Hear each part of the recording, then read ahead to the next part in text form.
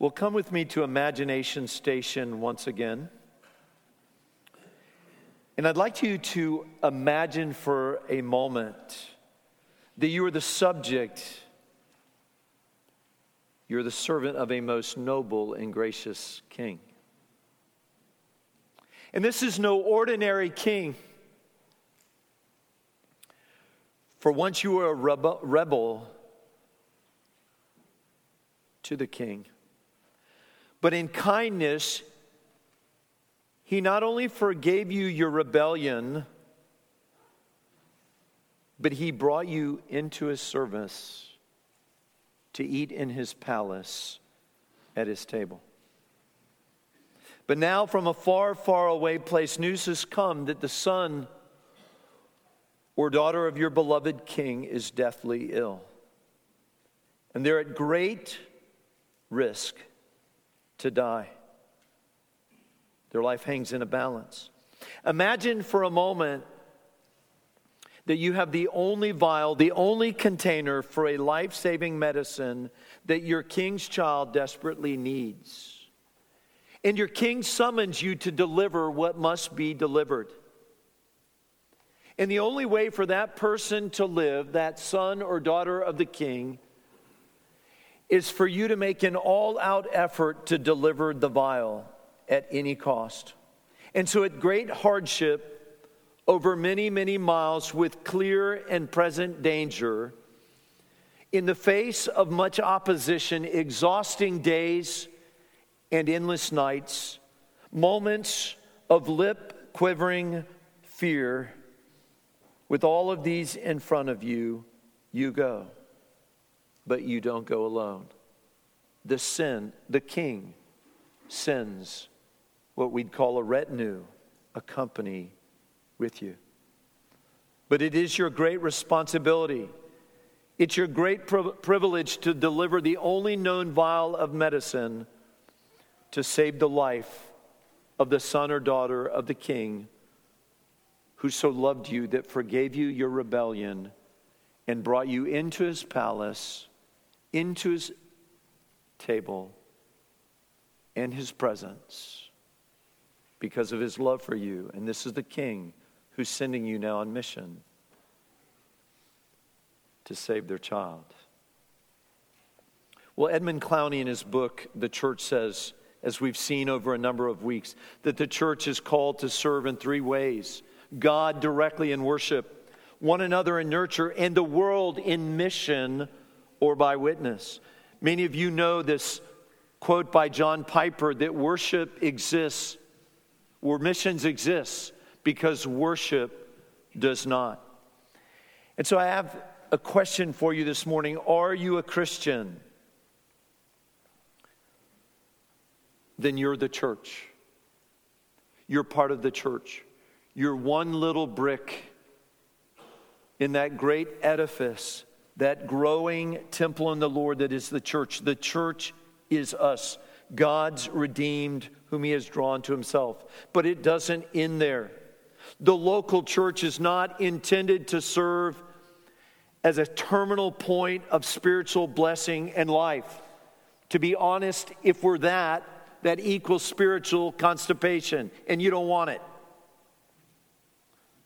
Edmund Clowney says this: God accomplishes his saving mission by sending his son into the world. And he says it is Jesus who is the great missionary sent by the Father. And as Lord, Jesus comes to gather his people and to form his disciples as a company of gatherers. Brothers and sisters, make no mistake, we the church then are a company of gatherers. We're commissioned to do that. So turn with me now in that first passage that Josh read, the final 5 verses of Gospels, of the Gospel of Matthew, chapter 28, verses 16 through 20. We find here a great commission. And what I want to do in the matter of just a few minutes is preach a mini sermon on that. Some of you know this. I've preached it before here in the same series. And I credit Pastor Al Martin from probably 45 years ago who preached this message that I heard. It might have been 1980, 1979. And I've preached it actually all over the world in different places to take his outline and give a mini exposition of it. But we, brothers and sisters, have received a great commission like that subject, like that servant sent by the king with the only life-saving vial of medicine. We have the goods. What's Arby say? We've got the meats. We've got the gospel. Okay? We've got it. And woe unto us if we keep it to ourselves. We find in the Great Commission, again, this is from Pastor Al Martin, and I want to give proper attribution. We find here an enthroned and exalted king. It is the Lord Jesus who no doubt validates his deity here when he accepts the worship of the disciples, right?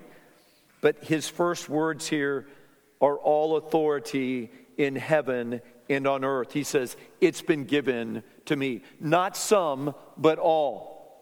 There we have an enthroned and exalted Christ. That's who is giving this great commission to the disciples. But we find then in this passage three objectives, three goals of our evangelism. And honestly, evangelism and discipleship, as we think of the Great Commission, ought not to be separated. They're two parts, they're two sides of one coin.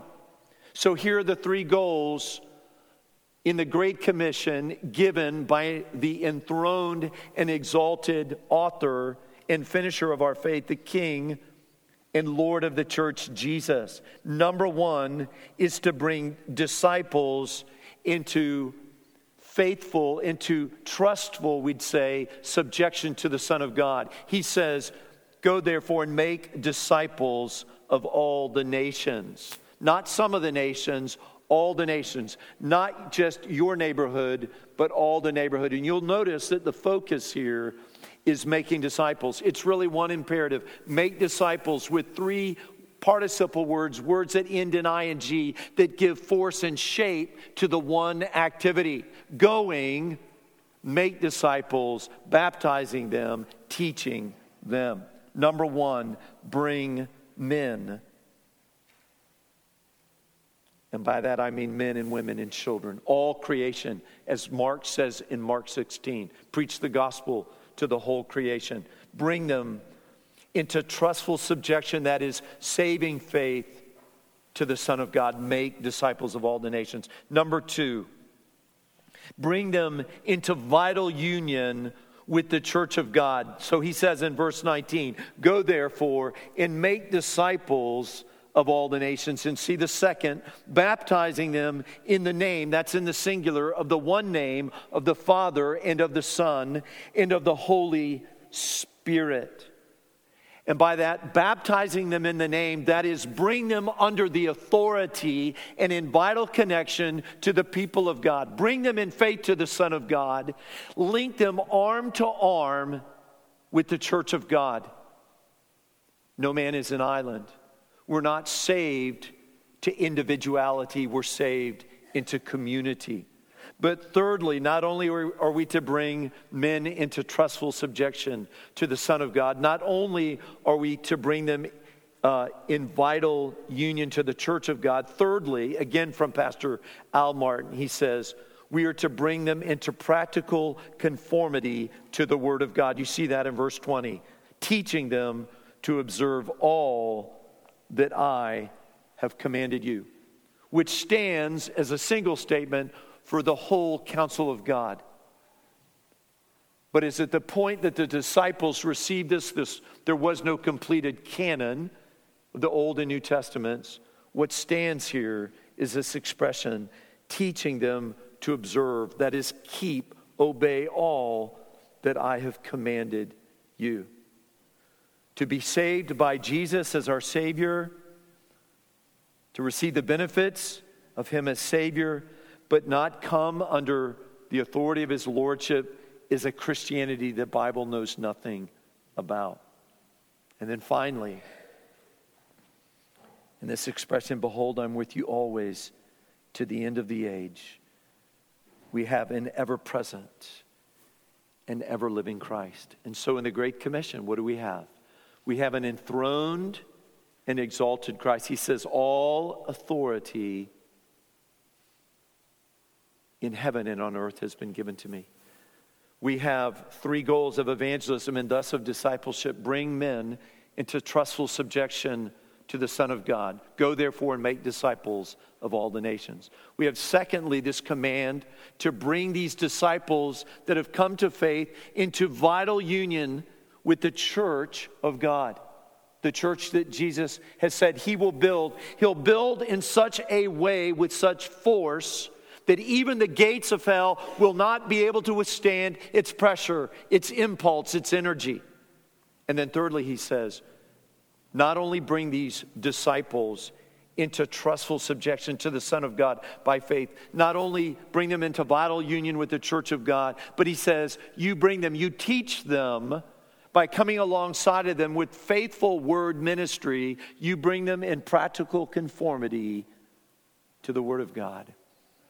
And he caps this off with this promise of an ever-present and ever-living Christ. He says, and behold, I'm with you always to the end of the age. We have a great commission. We have our marching orders. Now turn with me to Acts 13.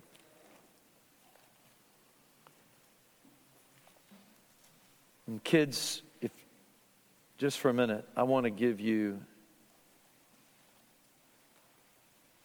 the big idea so mom and dad can quiz you about this at lunch.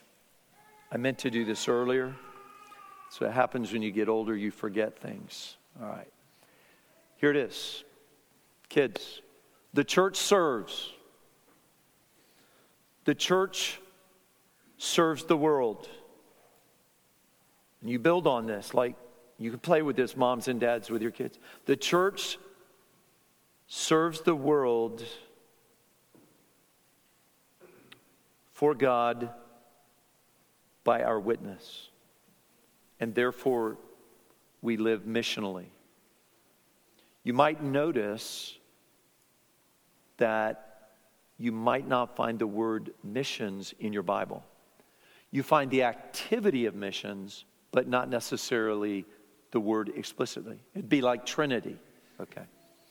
But if you're with me now, turn to Acts 13. I want us to see from this just 5 basic things to observe out of the text. And we'll be more broad than this, but I wanted Josh to read for simplicity just these 3 verses. So we've seen, of course, the background here is this great commission that Jesus gives the disciples in the end of Matthew. Both Mark and Luke have their own form of great commissions, final marching orders. Even in Acts 1, we have the very same as a prologue to Pentecost in the inaugural outpouring of the Spirit upon the church at Pentecost, there as Peter is preaching. Okay. But now we come here, and many of you know that Acts 13:1 begins what we have traditionally called the beginning of the narrative of the what? The first missionary journey. Maybe you have that in some of your Bibles. But it's important to recognize that in the book of Acts, in the early church, there was missionary activity. And I may use missionary, missional as synonyms. There was missionary activity before there was what we call, or have noted, a first missionary journey. And we find 5 things here, and I want to leave this with you. Next week, next Sunday night, I'm going to preach very specifically then on some of the nuts and bolts, how we as Grace Baptist Church can do missions, how we can be a missional sending church, all right? Now, if you were here Wednesday night, you might have noticed, and we made mention that we've added a couple of things in terms of missionary investment under our missions, which is about 16% of our budget.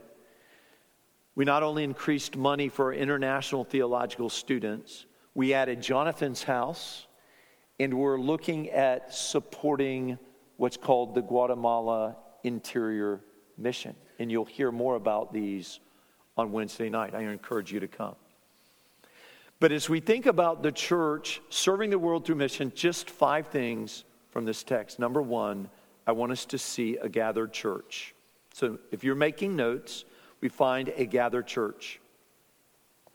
Number 2, we find an active spirit, a living and active spirit.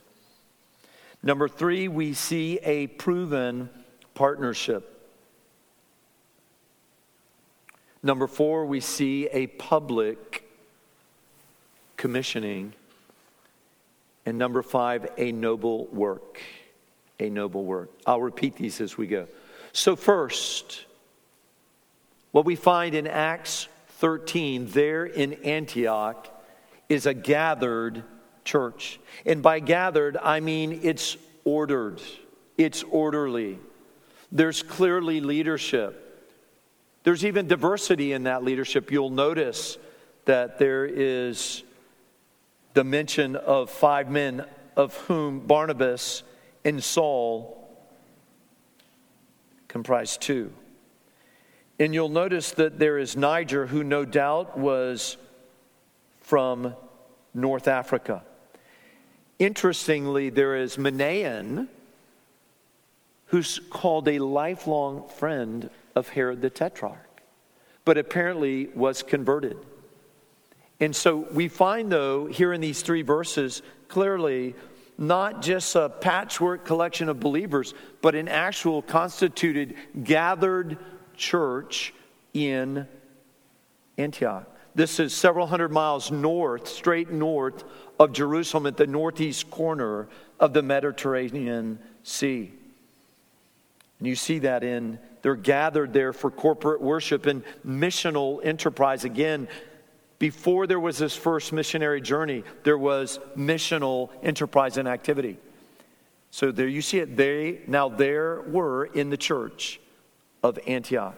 This is the Antioch of Acts 11 and verse 12. Turn with me to chapter 11. I don't mean that.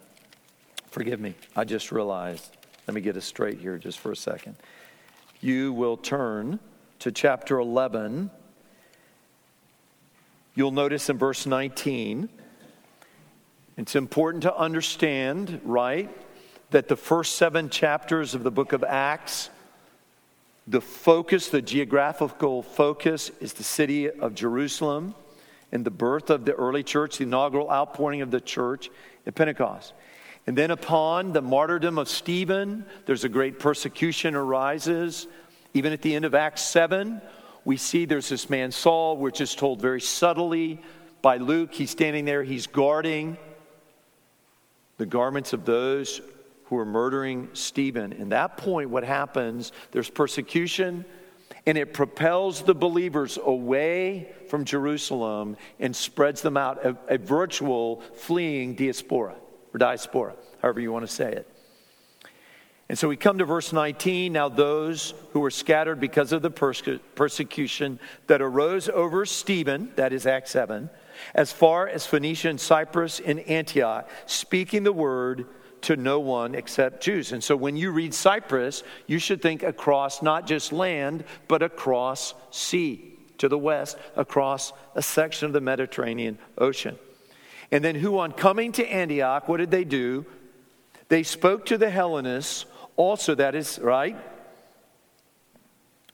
Greek-speaking non-Jews, preaching the Lord Jesus. And it says the hand of the Lord was with them, and a great number who believed turned to the Lord. And the report of this came to the ears of the church in Jerusalem, and they sent Barnabas to Antioch. Okay, there is the forming of the church Acts 11. And it is to this church, we'll talk more about Barnabas later, but it is to this church that we find ourselves reading about there in Acts 13. They've come back. Barnabas and Saul have returned. More on that in a minute. And there's a gathered church.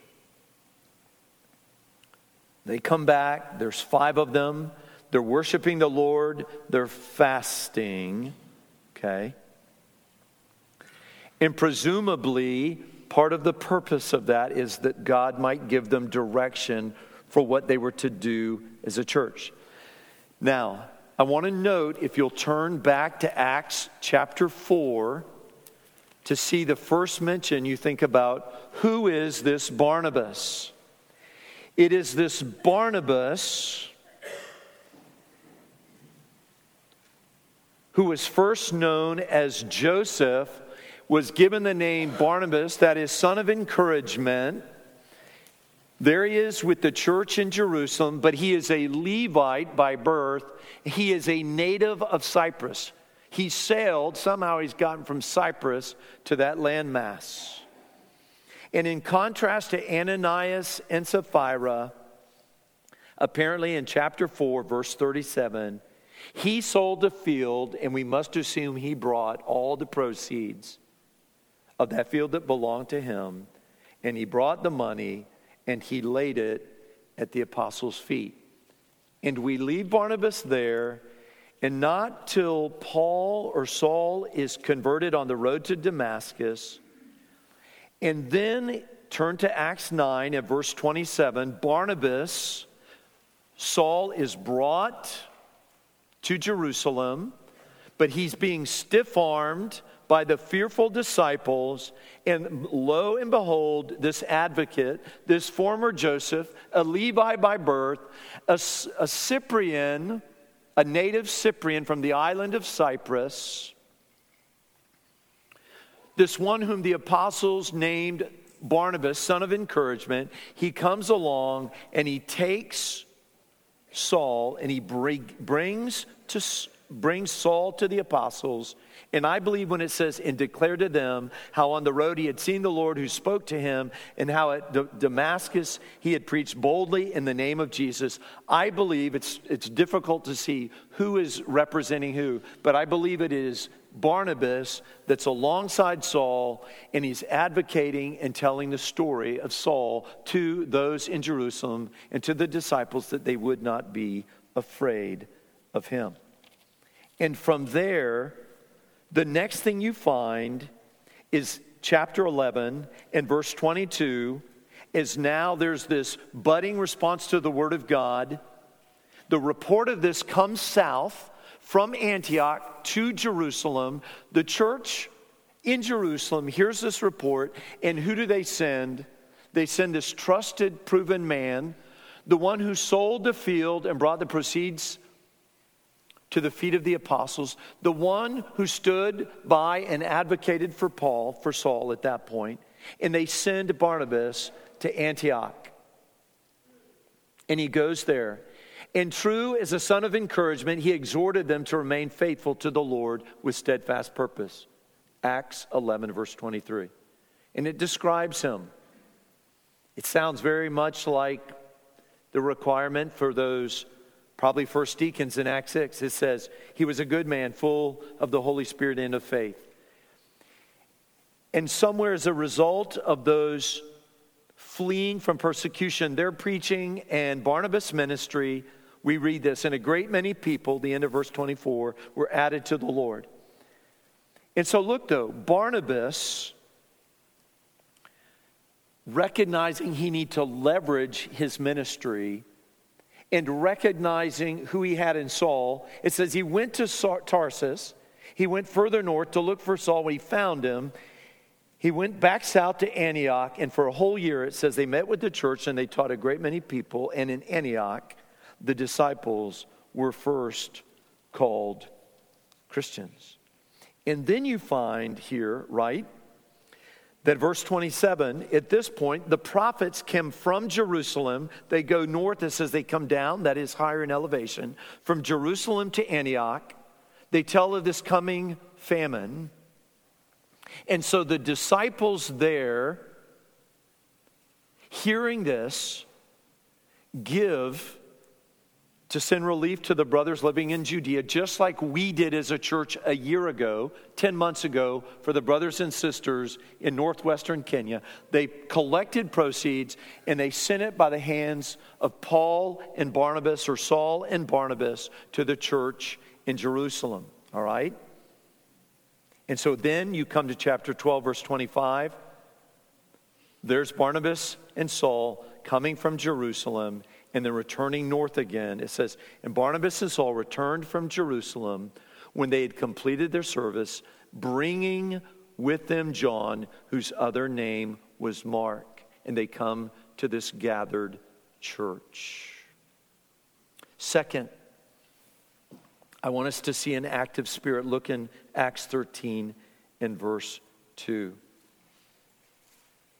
And we don't know how loud, if this was the full extent of the message, but it was summarized by Luke that the Spirit spoke to those gathered group of 5, those prophets and teachers at Antioch, to say, set apart for me these 2 men, Barnabas and Saul, for the work to which I have called them. Some of you know the book of Acts. And even in the ESV, if you look there on page 909 in the ESV Bible, it says the Acts of the Apostles. But there's many who think that this could be renamed the Acts of the Holy Spirit, because it's here in the book of Acts that we have this inaugural outpouring of the Spirit in the work in the early church, as we find the history of the early church here. But there's not only a gathered church, there's this active Spirit. It's the Spirit, even in the face of an incomplete canon of Scripture, who gives this direct word to the leaders of the church at Antioch.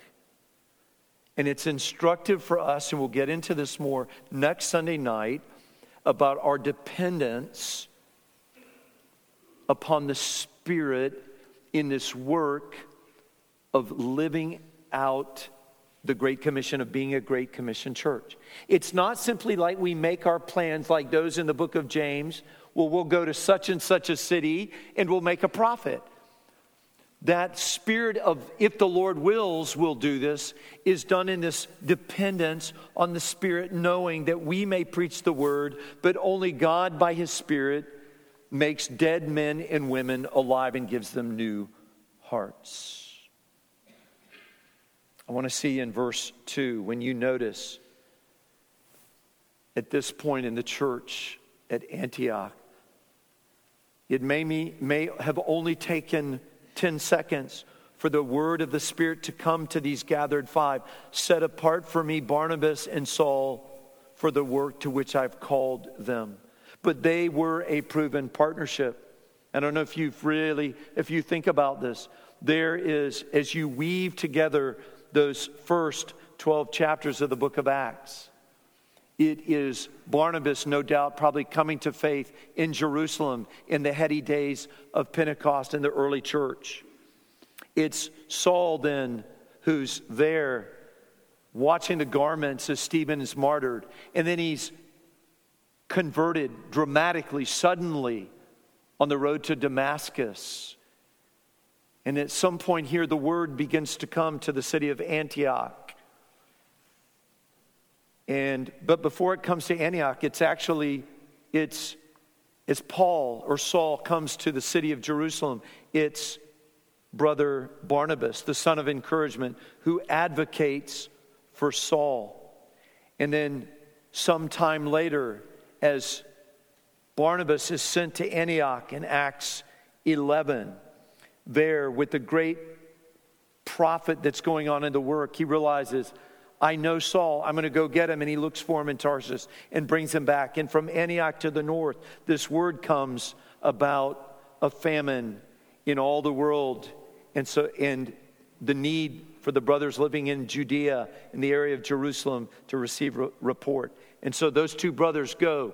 If you think about this, there's Tarsus in the north where Barnabas has retrieved, if you will, Saul. Antioch, where they're ministering. They're hearing this word. They bring the money down to Jerusalem. They complete their service, and then they travel back to Antioch, there at the end of chapter 12. These are many, many miles. This isn't like an hour-and-a-half flight from Greenville, to Detroit, Michigan or something. These are hours and days and weeks and months and many, many hard miles where these men, when you see Barnabas and Saul, that's only 3 words, but these men were part of a proven partnership. A really practical application, we'll look at this in a week, next Sunday night. But it's to be praying that God would build up within our church those who can be faithful team members to be sent. That from this body and from the children, we have some 80 children, 18 and under, that God would be raising some of you. You know, when you go, what do you have on Wednesday nights? Kids, what do you have typically? What do you have? Shine. What does shine mean? Seeing Him in nations everywhere. Yeah. And for some of you adults who may not be aware of this, maybe your children, you're an empty nester, it'd be pretty cool for you either to volunteer to serve and help our children see Him in nations everywhere, or just go and observe. Go and observe and see how we're trying to plant seeds of God's plan for how the church serves the world via mission in the hearts of the children of this church. But I want to ask you a question. Are you cultivating, as an application, are you cultivating the spirit and habit of being a co-worker, a fellow worker? Look with me for a moment. Turn to Philippians 4. A lot of times we've made fun. It's easy to make fun of Euodia and Syntyche or point out to them that, you know what? These women are feuding. They're in conflict and it's unresolved. And so Paul, in his letter to the church at Philippi, he's got to take some text, some freight here and treat them. Maybe Lydia, maybe the slave girl, maybe the Philippian jailer had done all they could to try to get these women to resolve their differences. But he says, I entreat them to agree in the Lord. And he says, yes. So look what he says of them. He says, I ask you also, true companion, help these women who have labored side by side with me in the gospel together with Clement and the rest of my fellow workers whose names are in the book of life. They labored with Paul in the gospel. They labored, they were fellow workers along with Clement. That is Euodia and Syntyche. That's why he entreats them. He loves them. They were called fellow workers. And look how precious this is. He's urging them to get along while affirming that he believes their names are in the book of life. Are you cultivating a ministry mindset to work with others such that if we were trying to pair teams to send off to the 1040 window or to Central America or South America or maybe someplace there, Portugal, Spain, Western Europe, or maybe Far Eastern Europe, one of the STAN countries, would others think of you as someone who knows how to work in partnership?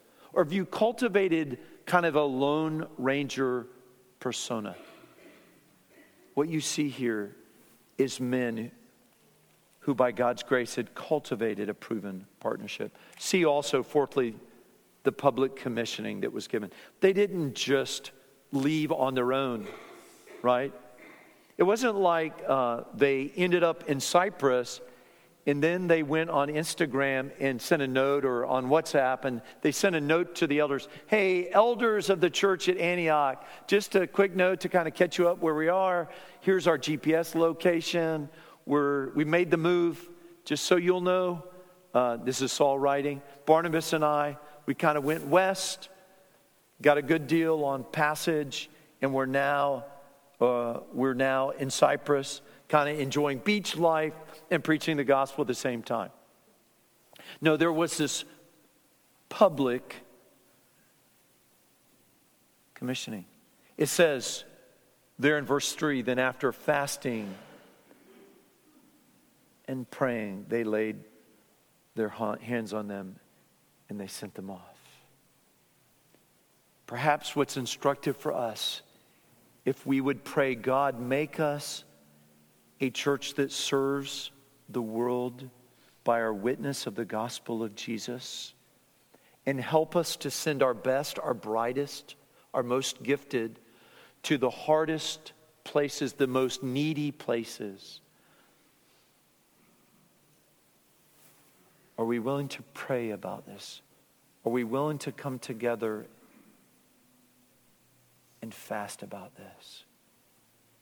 I want to encourage you when we pray together on Wednesday nights to be part of that, to come together, to be praying, to be even doing this informally with one another, but then corporately. You'll notice it's after this, after coming together as a gathered church with leadership, praying, seeking the Lord, worshiping the Lord. The Spirit speaks and says, set apart these men for the work. That then there's this public commissioning. They laid their hands on them and they sent them off. Of course, we know from Paul's instruction to Timothy that one thing we don't want to do is we don't want to lay hands on workers or men gospel workers too quickly. But nonetheless, it's a sign of health that we are periodically, regularly prepping and preparing some of you to go to the nations. There's a final point. Not only have we seen a gathered church, an active spirit, a proven partnership, a public rather than private commissioning, we see this noble work. And fundamentally, I want you to notice in this expression, it's for the work to which I have called them. It's God's calling on their lives. Yeah. Normally this calling here is a matter, it's God, it's heavy in its Godward dimension. Typically in the New Testament, I think it's helpful for us to understand that calling is the idea of our calling to faith, right? Many are called, but few are chosen. There's not just the free offer of the gospel, but those that God causes and calls to salvation by drawing them, wooing them, convicting them by the Spirit through the Word, and bringing to faith with the Spirit regenerating their heart, God taking them from being dead to life. But here, this call is God's call to them in the context of the church. Set apart from me Barnabas and Saul for the work to which I've called them. What is that noble work? That work that's referenced there near the end of verse 2. They get to it in verse 4. And again, before there's a missionary journey, there's missionary activity. It's very simple. Look what they did. When they arrived at Salamis, and it's pretty amazing. I love how there's no in-between. It doesn't say they checked in at their Airbnb and they checked out all the cool axe throwing, coffee digs, and ice cream places in the downtown and figured out where the best running trails were. What does it say? After they arrived at Salamis, what did they do? They proclaimed the word of God in the synagogues of the Jews. Obviously, there's a lot in between their arrival at Salamis and their proclaiming of the word of God. But it's summarized by Luke for us. There's that noble work. They proclaimed the word of God. We read of those who sought to hear the word of God, right? The end of verse 7, okay? You read in verse 12 about the proconsul. It says, he saw what had occurred, for he was astonished at the teaching of the Lord. And if you keep reading, look at this. Look at verse, as they go to Antioch and Pisidia to the north, it reads this, right? Came to Antioch. They went again, just like they had done in chapter 13, verse 5. Here again, verse 14. They fish where the fish are. They go bring the gospel here where they reasonably believe they'll have a hearing in this case. And it says they went on the Sabbath day, verse 14, Acts 13, 14. They went into the synagogue and they sat down. And after the reading from the law and the prophets, look how they do this. This is very mannerly, very respectful. After the reading from the law and the prophets, the rulers of the synagogue sent a message to them saying, brothers, if you have any word of encouragement for the people, say it. And Paul basically says, you don't need to ask me twice. He stands up and he gives it. All right? Just like Peter says, be ready to give a reason for the hope that's within you. We've seen a great commission. We've observed in Acts 13 the gathered church at Antioch. We've seen the Spirit at work.